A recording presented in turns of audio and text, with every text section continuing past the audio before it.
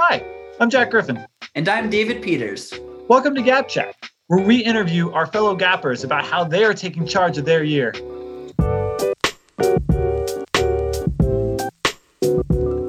Jack and I are both taking this year off before joining Harvard's class of 2025. And we started this podcast to get to know our future classmates and to provide real gap year stories for students considering taking a gap year. Join us as we meet amazing gappers who are pursuing a passion project, making an impact in their community, or taking a breather. And now it's time to welcome Gap Chat's first guest, Dhruv Singh. Dhruv is a fellow Harvard Gapper who is working with government officials to improve COVID contact tracing in his community. Hi, Dhruv. How are you doing? I'm good. Thank you for having me. Hey, we are very honored to have you here, Dhruv. Tell us a little bit about yourself. My name is Dhruv. I currently live in Bacolod City in the Philippines, but I am actually not ethnically Filipino. My father actually immigrated to the Philippines from India when he was 15 years old, and he's been here since. My parents also got married in the Philippines. So I was born and raised in this country, but I went to India for school. I was actually in school in India, and then everything happened, and then I had to come back home here. It's the first time I'm back at home for like a very long time, for a sustained period of time. That's so cool. I went to a boarding school in America, so I know a little bit about what that's like. Do you still feel like Philippines is your home? It's such a difficult question to ask because like even though I grew up in the Philippines, I look nothing like there's this like racial connotations and stereotypes and preferences and whatever. So even though I speak the language at a bilingual level, people will always be shocked whenever I speak it. They're like, "Oh, how do I connect these two faces?" But then I really love the Philippines because I grew up here and I just love the culture here. But at the same time, I love India as well. So I don't know which to call my home.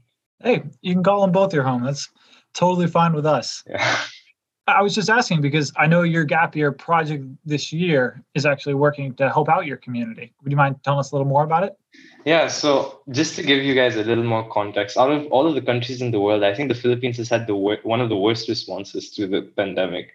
This is because since March, most of the country is technically still in quarantine or in lockdown. Mm-hmm. And that proves as a testament, not to the fact that they've handled it well, is that they don't know what to do with it, so that they just keep people in lockdowns. Mm-hmm. And through this rapidly unsustainable political tactic and public health response, I've seen a lot of my city, which is like I live in the capital of my island, which is supposed to be like economic powerhouse of the island. And I've seen firsthand how everything has been devastated. Mm-hmm. Shops have been killed. And I've seen just like how furious and infuriated people are because of the way that lockdowns were handled and everything. So that really got me thinking, why is it so bad in the first place? And then I realized it's because the mechanisms in which we were doing these public health measures, like contact tracing, were simply too outdated. Even till now, people still do manual contact tracing. If somebody gets infected, I call him up. Who did you meet? Blah blah blah. Like this model makes a little more sense if you're like early stage pandemic when you have like one or two cases, like South Korea, for example. Right. But once you scale it up, mid-sized pandemic, it's useless, and that's where I was really trying to find some sort of app because I wanted a digital solution because I was just so sick of this like 90s tactic to pandemic response. And that's where I came across this service called Novid. I actually came across it because some Harvard kid posted it on his story because they were using it at Harvard. And I actually applied to be one of the ambassadors for Novid, but then they thought that I was applying to be an ambassador on Harvard campus when really I was doing it internationally. And that I don't think that thought came across their head. Like this kid wants to bring it outside the US because Novid's still very new. Like it's only been deployed in Saudi Arabia. And actually, like I'll give you a little more. Like next week, it's probably going to deploy here as well. But I'll give you a little more insight on that and the struggles for that. But it was like really, really new. And yeah. Okay, I've heard a little bit about Novid. I've heard it's a very precise contact tracing app that can alert users about their potential exposure to COVID-19. Would you mind telling us a little bit more about that? Yeah, it's really cool in the sense like, if I had to explain it in the simplest of terms, think of it as a radar for COVID-19. Through analyzing your degree of connectivity to other people, you get to have a forecasting model with how close the virus is to you personally. And as you see, like a radar, the threat of the virus coming closer and closer to you, that makes you treat it more seriously, which is a huge issue around the world, is but because the people can't visualize how close this unseen enemy is to them on a personal basis. Mm-hmm. And what this does is that it fundamentally changes how lockdowns are conducted. No longer will governments have to impose a lockdown because people will do it themselves. Does that make sense? Because it's a target at their behavior and their fear for their own lives. Novid is no altruistic measure. It's a basic principle that humans fear for their own lives.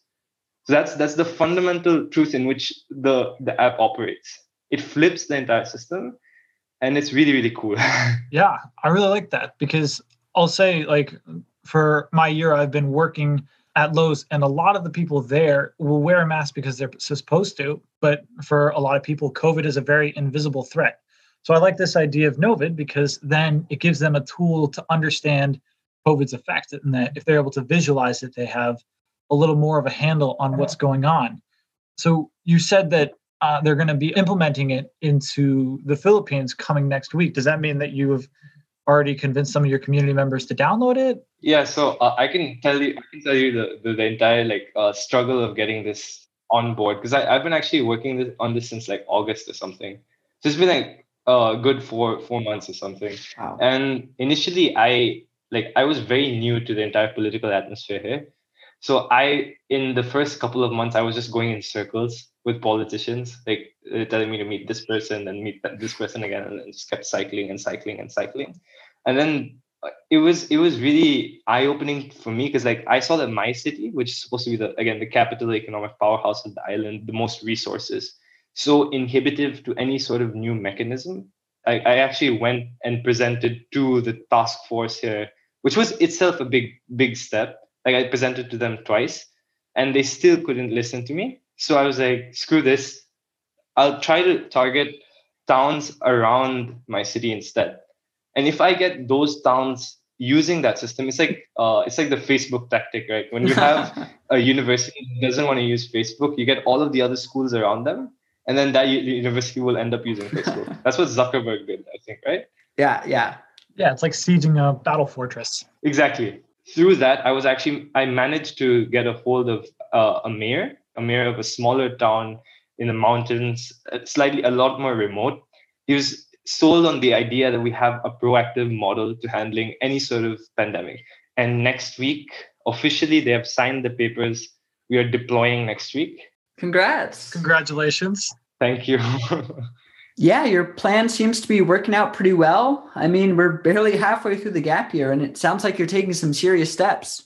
I mean, like, I have a lot of free time. It's like whenever I'm not watching anime or watching anything on Netflix, I'm doing this. I am totally with you. My friends just let me use their Hulu account, and I'm already halfway through Brooklyn Nine-Nine and Rick and Morty.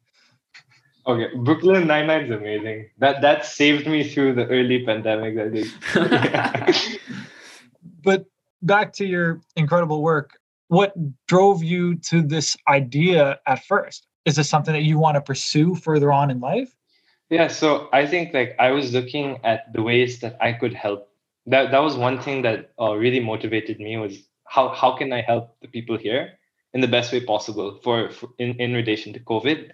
The idea of being a pioneer in the Philippines as well, because nobody else. This is again second deployment in the world, and to me that really was interesting, and it got that sort of thing really motivated me.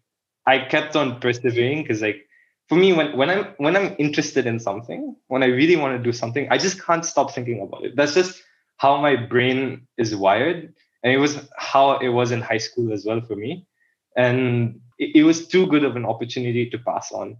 Yeah, it's great to hear. I mean, you've had so many challenges coming to this year. You've taken it all in stride, and you're really doing something this year. So I'm really glad that you chose to share it with us. So thank you.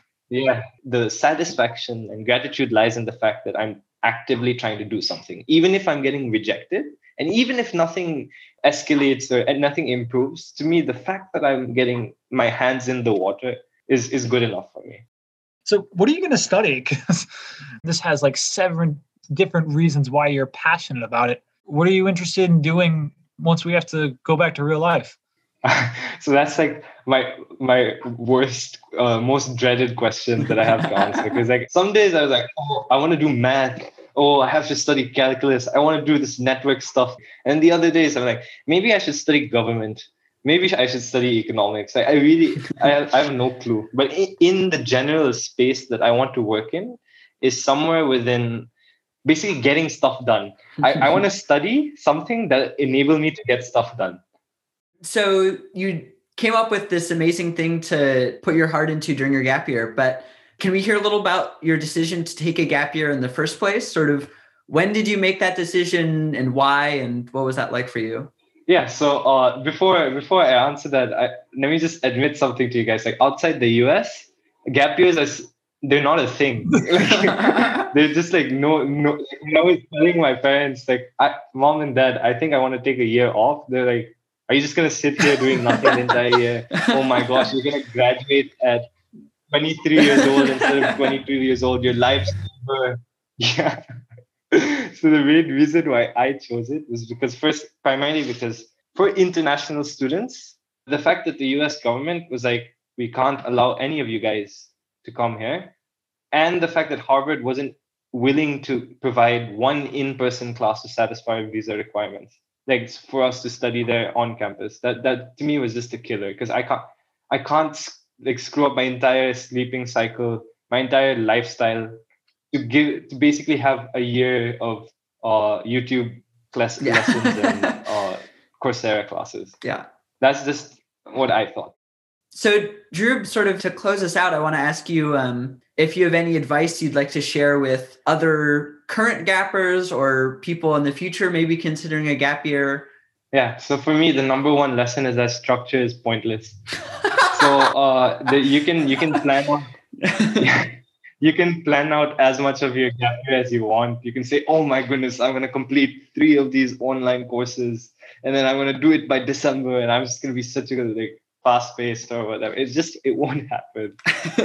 And so you don't need to feel pressured to achieve anything grand. When I started the Snowbit thing, I never expected it to even get like implemented in one place, because I knew like maybe the people here aren't very open to this sort of thing. But there's a lot of value in just getting yourself in the water and understanding how things work. The entire year is just supposed to be educational, right? And so for us, we need to try to seek out as much of that education as possible. And it manifests itself primarily through struggles. That's what I realized. That is a great piece of advice. And I think I might have to take that in the coming months. So thank you for that, because I've definitely struggled with that. All you youngins out there, I hope you're listening to Dhruv.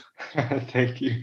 It's a little like, I don't know. To me, it's also like me pressurizing myself to do something, which is just like, again, this is my toxic, like I define my worth by what I do sort of mentality. But like, but try to strive away from that sort of mindset. Just go with things with an open mind. That's the best thing you can do. All right. Well, thank you so much, Dhruv, for joining us. Thank you, Dhruv. Yeah, thank you.